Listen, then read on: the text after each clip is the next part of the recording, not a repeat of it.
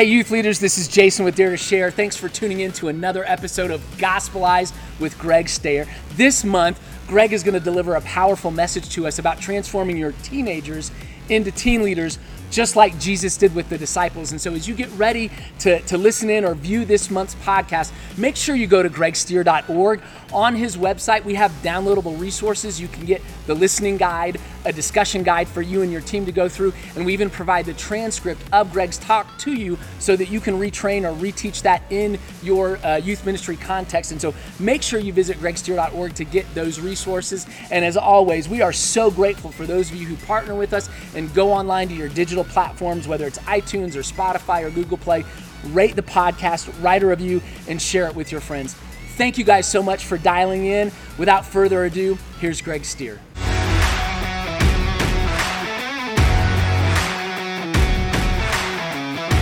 How to turn teenagers into teen leaders. There's nobody that did this better than Jesus. Matter of fact, if you've ever heard me speak before to youth leaders, you've probably heard me say that Jesus was a youth leader. Most of the disciples were most likely teenagers when they began to follow Christ. If you look in Matthew 17, 24 through 27, Peter and Jesus and the disciples go into Capernaum, but only Peter and Jesus pay the temple tax. And if you cross-reference that with Exodus chapter 30, verse 14, the temple tax was only for those 20 years old and older. So Jesus most likely was a youth leader with one adult sponsor, the Apostle Peter, and one really rotten kid named Judas. And with that youth group, he changed the world.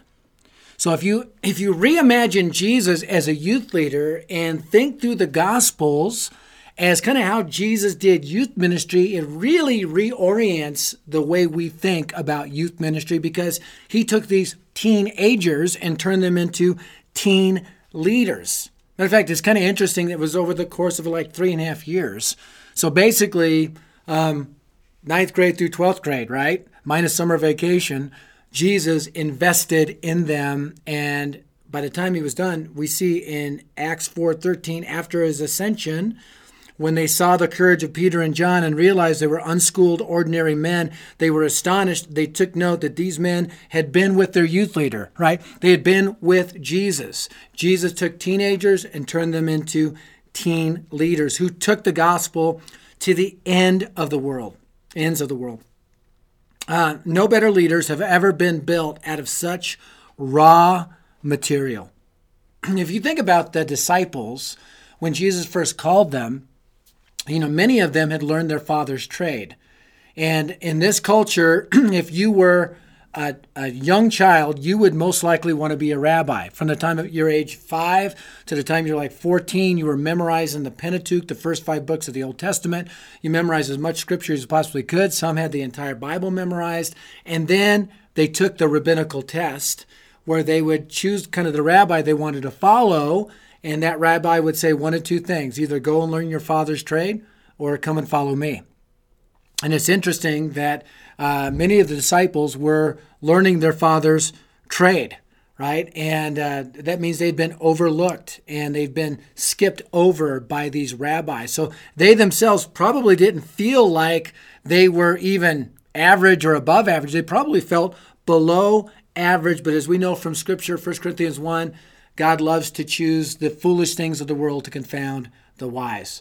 So I want to encourage you with no matter what the quality of your student is, Jesus took raw material and turned raw teenagers into teen leaders. And so we're going to talk about how he did that and how you can do that. I believe really one of the greatest measures of a youth leader's effectiveness is how strong are their student leaders. Because if that student leadership team isn't strong, isn't thriving, then I guarantee you the youth group isn't thriving. How did Jesus take these 12 ordinary young men and turn them into 11 extraordinary leaders? Of course, we all know Judas flamed out, right? He rebelled against Christ, and Jesus nicknamed him the son of perdition. So even Jesus had fallout with his disciples. But how do we take our students and turn them into teen leaders? I'm going to give you 5 keys. Number 1, here's what Jesus did. Number 1, he gospelized them. Now that word, Gospelize. If you've been around Dare to Share, been around me, you hear that word. It's the old English word for evangelize. And we must not just assume that because a student wants to be a student leader or they are a student leader, that they're saved, right? We need to make sure they understand the gospel of Christ. Now, I'm gonna give you a little bit of chronology with the life and ministry of Jesus. I learned this from Dr. Dan Spader with Sun Life, and a lot of times we think that the first time Jesus encountered the disciples is when he walked up to them in Matthew 4 and said, follow me and I'll make you fishers of people, and they dropped their nets and they followed after Christ. That was not the first time he encountered them. Matter of fact, several months before, he first encountered them, and that's where he gospelized them. John chapter 1, verses 35 through 42. The next day, John the Baptist, was there again with two of his disciples. When he saw Jesus passing by, he said, "Look, the Lamb of God." When the two disciples heard him say this, they followed Jesus. Turning around, Jesus saw them following and asked, "What do you want?" They said, "Rabbi," which means teacher, "where are you staying?" "Come," he replied, "and you will see." So they went and saw where he was staying, and they spent the day with him. It was about 4 p.m. I would have loved to hear what they were talking about during that time. Andrew, Simon Peter's brother, was one of the two who heard what John had said and who had followed Jesus. The first thing Andrew did was to find his brother Simon and tell him, "We have found the Messiah," that is, the Christ, and he brought him to Jesus. Jesus looked at him and said, "You are Simon, son of John. You will be called Cephas," which translated is Peter or rock. So they're kicking the tires on Jesus. Who is this? John the Baptist said, he is the Lamb of God. Could this be the one? We're calling you Rabbi. And in John chapter 2:11, after the miracle at the wedding of Cana, tomato. I'm sorry. So in John 2:11, Jesus, he has this miracle, the first miracle where he turns water into wine, right? Not grape juice. Baptists out there, I love you, but it's not grape juice. It's actual wine. John 2:11, he says, "What Jesus did here in Cana of Galilee was the first of the signs through which he revealed his glory, and his disciples believed in him." So he turns water into wine at this wedding, and they're kicking the tires before they believe. Okay, this is months before they drop their nets to follow Jesus as his disciples full time. But they believed, and that's the first call. Jesus, make sure that before he installs them as leaders of this new movement, make sure that they are gospelized. Make sure they understand the good news of Jesus. I really want to encourage you to do this. Don't assume. Don't assume just because a kid knows some verses and comes to church that they know Christ. And so give the gospel. We do a full week training where we take teenagers and turn them into teen leaders. I'll tell you about that a little bit later on, but we always give the gospel at this. Make sure these kids are gospelized first. So give the gospel. When you think you're overdoing it, do a little bit more, right? Because you want to make sure they're gospelized. You want to raise up teen leaders? Gospelize them. What did Jesus do? He gospelized them. Secondly, he sensitized them. What does this mean? He took these disciples out and gave them a vision of the bad, the broken, the bullied, and the bullies. He demonstrated his broken heart for those who did not know him. You couldn't follow Jesus without following him across the tracks. He was in the hurting parts of the city. He was with the broken people in that city. We see in Matthew 9:36 through 38, when he saw the crowds, he had compassion on them because they were harassed and helpless, like sheep without a shepherd. Then he said to his disciples, "The harvest is plentiful, but the workers are few. Ask the Lord of the harvest, therefore, to send out workers into his harvest field." And his disciples, his mostly teenage disciples, saw his conviction. They saw his compassion. I'm sure they saw when he wept, they saw his tears. And in his sensitivity to those who were lost and hurting, they themselves were sensitized. Jesus had a broken heart for the brokenhearted, and he longed to send out brokenhearted harvesters into the harvest field to reap a spiritual harvest. Now, how do we do this? We do what Jesus did. We take them out. Take your students out. Take them on a mission trip. There's something about going on a missions trip where students and those of you who do missions trip, you see a people in a different culture, especially if it's in a developing country. You see true poverty, not American poverty. I mean, there's American poverty, and then there's developing country, like real deep, deep poverty. I remember when I went to India, and I went there on a 3-week preaching tour, and we landed in Bombay, which is now Mumbai. And for the first time, I saw shanty towns, and I'll never forget the sight of it. I'll never forget the smell of it. I never forget thinking to myself, my goodness, people actually live here. I remember going from village to village, from Bangalore out to the outskirt village, seeing true poverty. And man, my heart was broken. I was raised in American poor, right? Apartment complexes and trailer courts by a single mom who qualified for welfare but was too proud to take it. So I know American poverty. This is a whole different level of poverty. And it really broke my heart. I remember taking my son, Jeremy, when he was 10 years old. We went to Colombia to visit our compassion child. And for the first time, he saw true poverty. And then he went a few years later with my friend Doug Holliday to Haiti and saw poverty again. And I know his heart has been permanently sensitized by seeing that. I think we need to take students out to these types of things. I'll never forget in India, we were driving down the street and we stopped we were in the van. I was preaching in different places. Stopped in the van. I wasn't driving, but a little girl starts knocking on my door, my window, and I look over at the stoplight. She's just there in all this traffic, and she starts doing this. Just kind of pressing her hand to her mouth and then rubbing her tummy. Hand to her mouth, rubbing her tummy. And I realized she needed food. And I'll never forget just reaching in my pocket, grabbing as much money as I could, and I just dropped it into her hands. And you look around, the streets are just filled with that. And it just breaks your heart for what people, I mean, the physical poverty and the spiritual poverty. Take your kids out. Take them out to the broken parts of a different city. I mean, there's something about getting kids out of their context, even in the United States, that gives kids a vision and sensitizes their hearts. Here's a picture for Rob Tombrella, a youth leader at one of our Lead the Cause events. And it's basically a couple of his teenagers leaning down to a homeless guy sitting on the city streets of Austin and just ministering to him, praying for him, sharing Christ with him.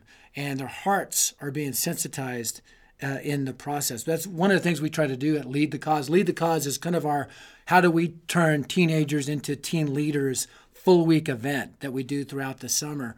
And we do a couple different things. We do a prayer day. We start praying for the lost because I don't think there's anything that really begins to sensitize your heart for the lost like prayer. So we spend a whole day on really praying. They pray for the lost of the city. They pray for their lost friends. We teach them how to pray. And then we have a care day where students are going into the city. In some cities, we're working with the Dream Center, and we are serving food and water. In some cities, we are praying with people in the broken parts of the city, seeing how we can serve them and share the good news of the gospel with them. And then we have a share day, and then that whole day is they've been learning evangelism all week. And again, with that same heart of prayer and care, they begin to share. And students begin to see the lost differently. All the while, they're engaging their friends back home via letter, via text, via phone call. And all of a sudden, man, these kids leave this event with a broken, sensitized heart. We finished with what we call the Dare Day. And that's basically where we help them turn their lives into a mission trip. That's when they say, how do we go back and continue to pray for our friends and care for our friends? And maybe not just our friends, maybe those kids sitting at a different cafeteria table, those students sitting by themselves. And what's our plan to really impact our school? Why is this important? Focusing on the poor. You know, I think in our own cities, wherever we're at, I mean, there's apartment complexes probably somewhere close to where you are. There's probably trailer courts somewhere in your city. There's probably that broken part of the city. I encourage you, take your students to your own city and really help them see students at their own campus differently. Take them out. I remember as a teenager going out to apartment complexes. And again, I was raised in apartment complexes, going to apartment complexes and trailer courts, inviting kids to come to Sunday school and teenagers to come to youth group and engaging in gospel conversations. It broke my heart for the lost. And it's strategic. I'll be honest with you. Charles Spurgeon has got a great quote in his sermon, Preaching for the Poor. He says, if we would set a building on fire, it is best to light it at the basement. So our Savior, when he would save a world and convert men of all classes and all ranks, begins at the lowest rank, that the fire may burn upwards, knowing right well that what was received by the poor will ultimately, by his grace, be received by the rich also. I want you to think about the poor apartment complexes, the government housing, the trailer courts in your city. Why not take your students out there and really help sensitize their hearts for the gospel of Jesus Christ? Sensitize. Jesus sensitized his teenagers, not just for the poor, but for everyone. He gospelized them, he sensitized them, and then he mobilized them. He mobilized them.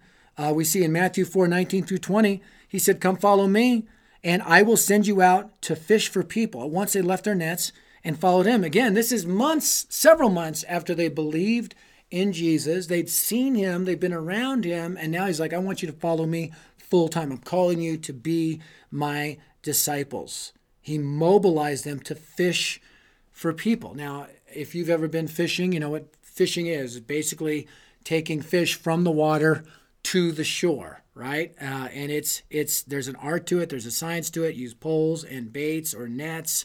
But with fishing for fish, you use that fishing equipment. With fishing for people, you use the gospel. You unleash the gospel. You go to where the fish are and you bring them to the shore. Now, I've fished all my life. To be honest with you, I don't particularly enjoy fishing. My grandpa used to take me into the mountains for 2 weeks at a pop when I was a kid. And I just like being around my grandpa, right? And so I just kind of followed his example, and I was able to sit next to him and be with him. And I've fished throughout my life. Just not too long ago, about a month ago, for the first time, I got trained how to do fly fishing, and I caught me a big old fish. Matter of fact, that's the fish that I caught. So it's a big fish. Now, I didn't know how to fly fish. This is Mike Tatlock. He's a pastor up in the Portland area, Wilsonville, at a Grace Church up there, or Grace Chapel. This guy is an extraordinary fly fisherman.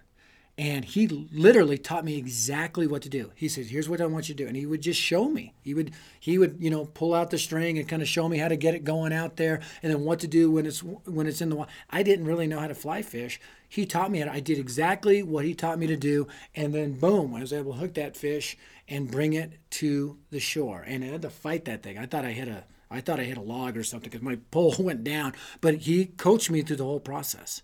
And in the same way, like Mike Tatlock taught me how to fly fish, we need to teach our students how to do it, which means we have to lead the way, right? If we're going to mobilize them, we need to know what we're doing. So youth lead, I got to ask you the question, do you know really how to share your faith? Are you doing that on a consistent basis? And once you're doing it, your kids see you doing it, you can show them how to do that, how to bring those lost students from the kingdom of darkness to the shore of the kingdom of light. And again, that's what we do at Lead the Cause. Our full week trainings really train students, but we also train their youth leaders in the process. A lot of times youth leaders come up to me and are like, I've never really known how to share my faith until Lead the Cause, so thank you. And then they're out really fishing with their kids, fishing for people, and those students learn in the process. And it's not just the students in the United States. We're seeing this blow up globally. I got a buddy named Don Olding. He's from Go Live Dare. And he is a machine, man. He came out to our Lead the Cause event probably 4 years ago, and said, I got it, Brew. He's from South Africa. And he came back, and now he does Lead the Cause events throughout South Africa. And he is so passionate to reach every teenager in South Africa. He knows he needs to raise up youth leaders and help them raise up teen leaders, because he knows the power of a youth movement. Because South Africa, for those of you guys who don't know, from 1948 to the early 90s, there was a thing called apartheid. And apartheid was basically a system of institutionalized racial segregation that existed in South Africa. And it was characterized by an authoritarian political culture based on a theory of white supremacy. And it really encouraged state repression of blacks and others for the benefit of the nation's minority white population. Apartheid was a terrible, terrible thing. I'll never forget walking through the Apartheid Museum in Johannesburg, South Africa. One of the things that I learned during this process, it really was a youth movement It was teenagers and children that rose up, and they literally these black teenagers and students rose up, and they would sing songs, and sometimes they get shot. And the people of South Africa saw what was happening and broke their hearts. Eventually, apartheid was broken. Nelson Mandela, a lot of it came up under the leadership of Nelson Mandela, who led this youth movement. And a youth movement really broke apartheid's grip on South Africa. And Don Olding's vision is that a youth movement would break Satan's grip on South Africa, and that every teen everywhere would hear the gospel from a friend. And from that, we have David Banda, who's doing the same thing in Zambia, George Wabiri doing the same thing in Kenya, Stephen Bahago is doing the same thing in Nigeria. It is blowing up, and this movement is blowing up of teenagers into teen leaders until every teen everywhere hears the gospel from a friend across Africa. And I praise God that Dare to Share plays a small role in helping that to happen. But I tell you, I want to see that same thing happen in the United States, because Satan's got a grip here. We need to see that revival take place. And to do that, we need you as a youth leader to turn your teenagers into teen leaders who are going to rise up and break Satan's grip through the power of prayer and the power of the gospel of Jesus Christ. So, what did Jesus do? How did he do it? He gospelized them, he sensitized them, he mobilized them, and next he authorized them. Matthew 28, 18 through 19, kind of a go-to passage for us here at Dare to Share. Jesus said, "All authority in heaven and earth has been given to me, therefore go and make disciples of all nations." We've been authorized. Luke 9, 1 and 2. When Jesus had called the 12 together, he gave them power and authority to drive out all demons, to cure diseases, and he sent them out to proclaim the kingdom of God and to heal the sick. We've been authorized to preach the gospel of Christ. Now think about that. When I think of that idea of authorized, I was in fourth grade.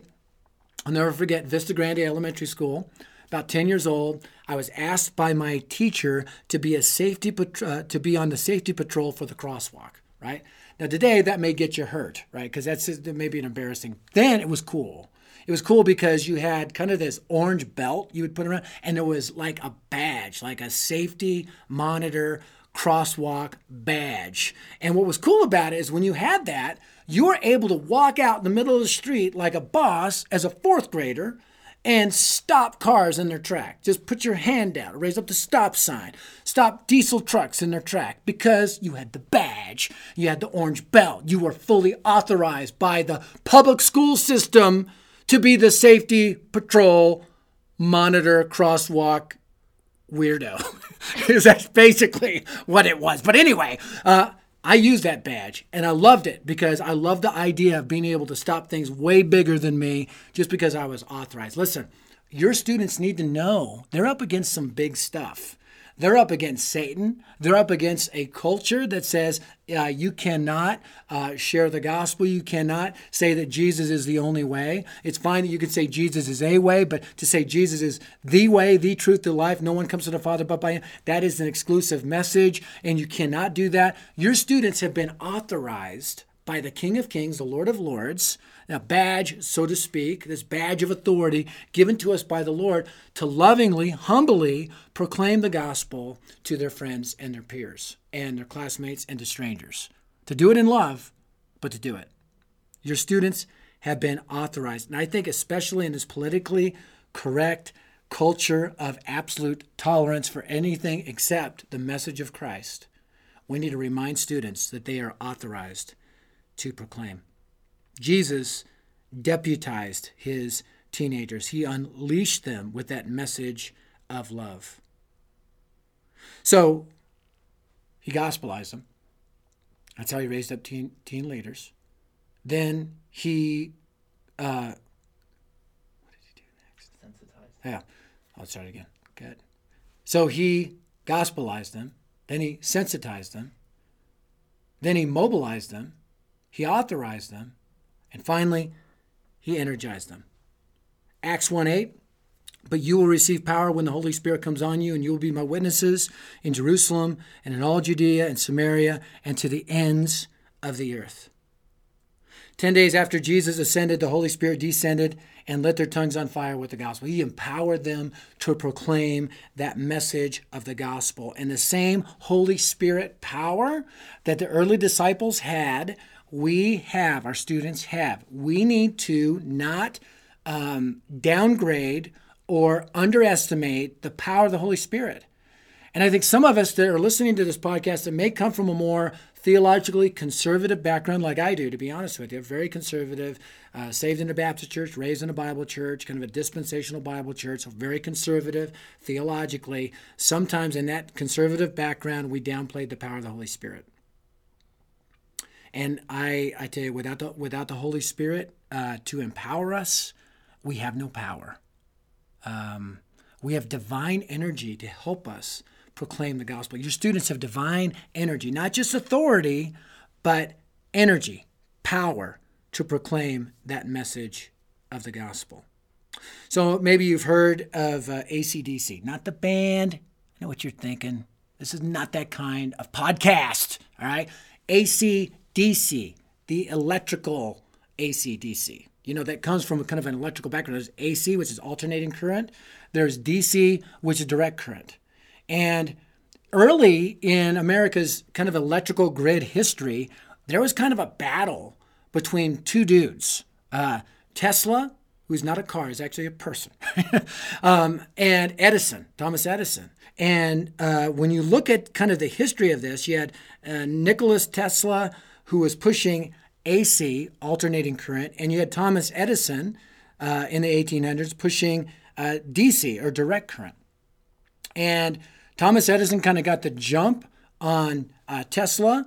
And so, you know, kind of America was thinking, okay, who are we going to invest in? You know, these investors, which one is better, AC or DC? And finally, what people began to realize was that AC and DC were very different. DC really would be good to kind of fuel a battery. Matter of fact, it's direct current, and your batteries that you have is a DC kind of power source. It's a direct current, right? But it winds down.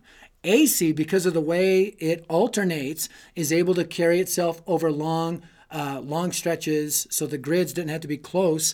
They could separate them out. So basically, what you get from DC is kind of a short burst of energy that over time wears down. What you get from AC is ongoing current. So think of a battery versus an outlet, right? A battery would be DC, an outlet would be AC. I think oftentimes with our students, so basically Tesla won that whole thing, just so you know, just to put a historical, end on it. But what I think oftentimes we try to do with students, we give them DC power. We give them battery power. We give them a jolt. We take them to camp. We get the kids excited. And then they come home and then that battery winds down and everything's the same. Or they come to that retreat, or they come to that Dare to Share event and they're all excited and then it winds down. Because we tend to use that kind of battery power that it basically loses power over time to motivate our students. What we need is kind of that AC power, that alternating power, that steady current of the Holy Spirit. And to teach students to plug into that steady energy of the Holy Spirit every day. It's a daily declaration of dependence on the Spirit. That's exactly what Jesus gave his disciples. When he says in John, he said he literally breathed on them and said, receive the Holy Spirit.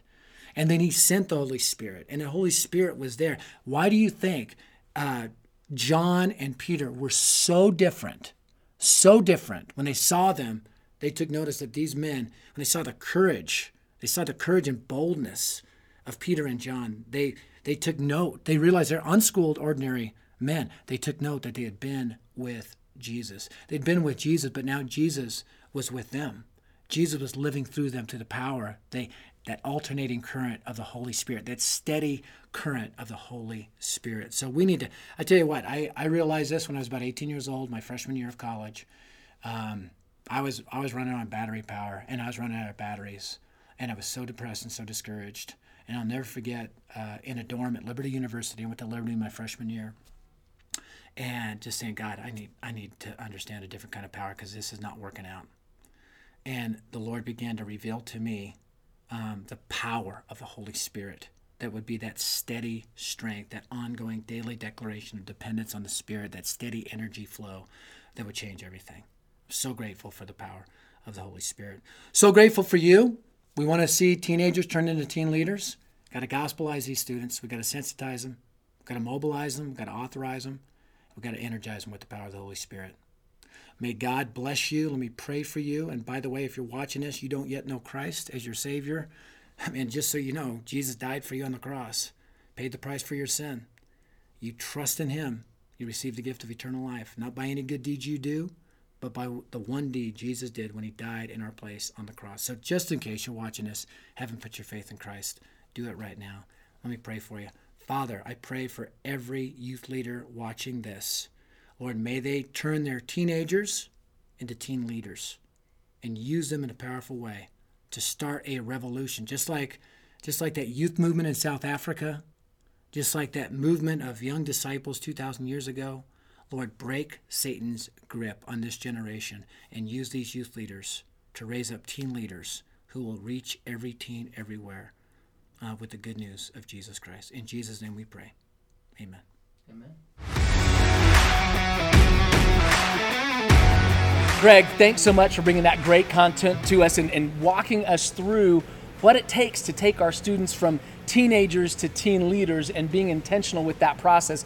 Youth leaders, that's probably the biggest takeaway from today's podcast episode is whatever your disciple-making strategy looks like, you have a clear path of where your students are to where you want them to go. And I think Greg laid that out really powerfully in those 5 steps. Carrie, you've got some great experience in youth ministry of taking those students through that process of disciple making and turning them into teen leaders.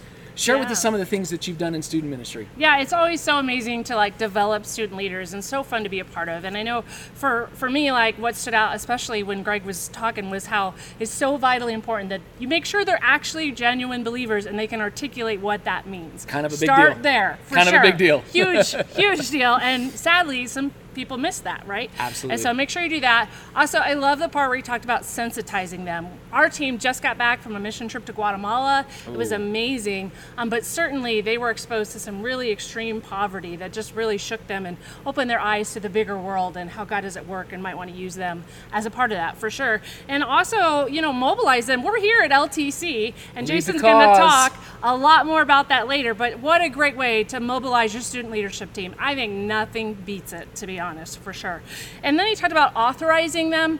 Man, it's so important that you give away stuff in your youth group. We all, as youth leaders, I think, love to do it all ourselves, let's be honest, right? We do. But it is so important that you allow them that opportunity to do what God has made them to do as well, whether that's on tech team or on the worship team or be a greeter or even really give a message, do a devotional, give them that platform to grow and to learn and to disciple others. It's really, really important. Yeah, when we authorize them, it's almost like we have to give them permission sometimes to step into that because they may not do that on their own. So absolutely, gotta push them out, send them out. That's great, Carrie. Yeah, and then this part about energizing them with that constant sustaining power of the Holy Spirit. It's so important, and I know there's some great stuff out there, some not so great stuff out there. I love the Full Circle curriculum that we offer. It's a great curriculum, Full Circle. I've also used one called I Am a Disciple from Leader Treks, which is a great tool to develop those student leaders as well. Super powerful. I hope you check those things out. Yeah, for sure. Those are some great resources, Carrie. So when we think in terms of that flow of gospelize and sensitize and mobilize and authorize and then energize, love some of the practical ideas you've shared with us, Carrie.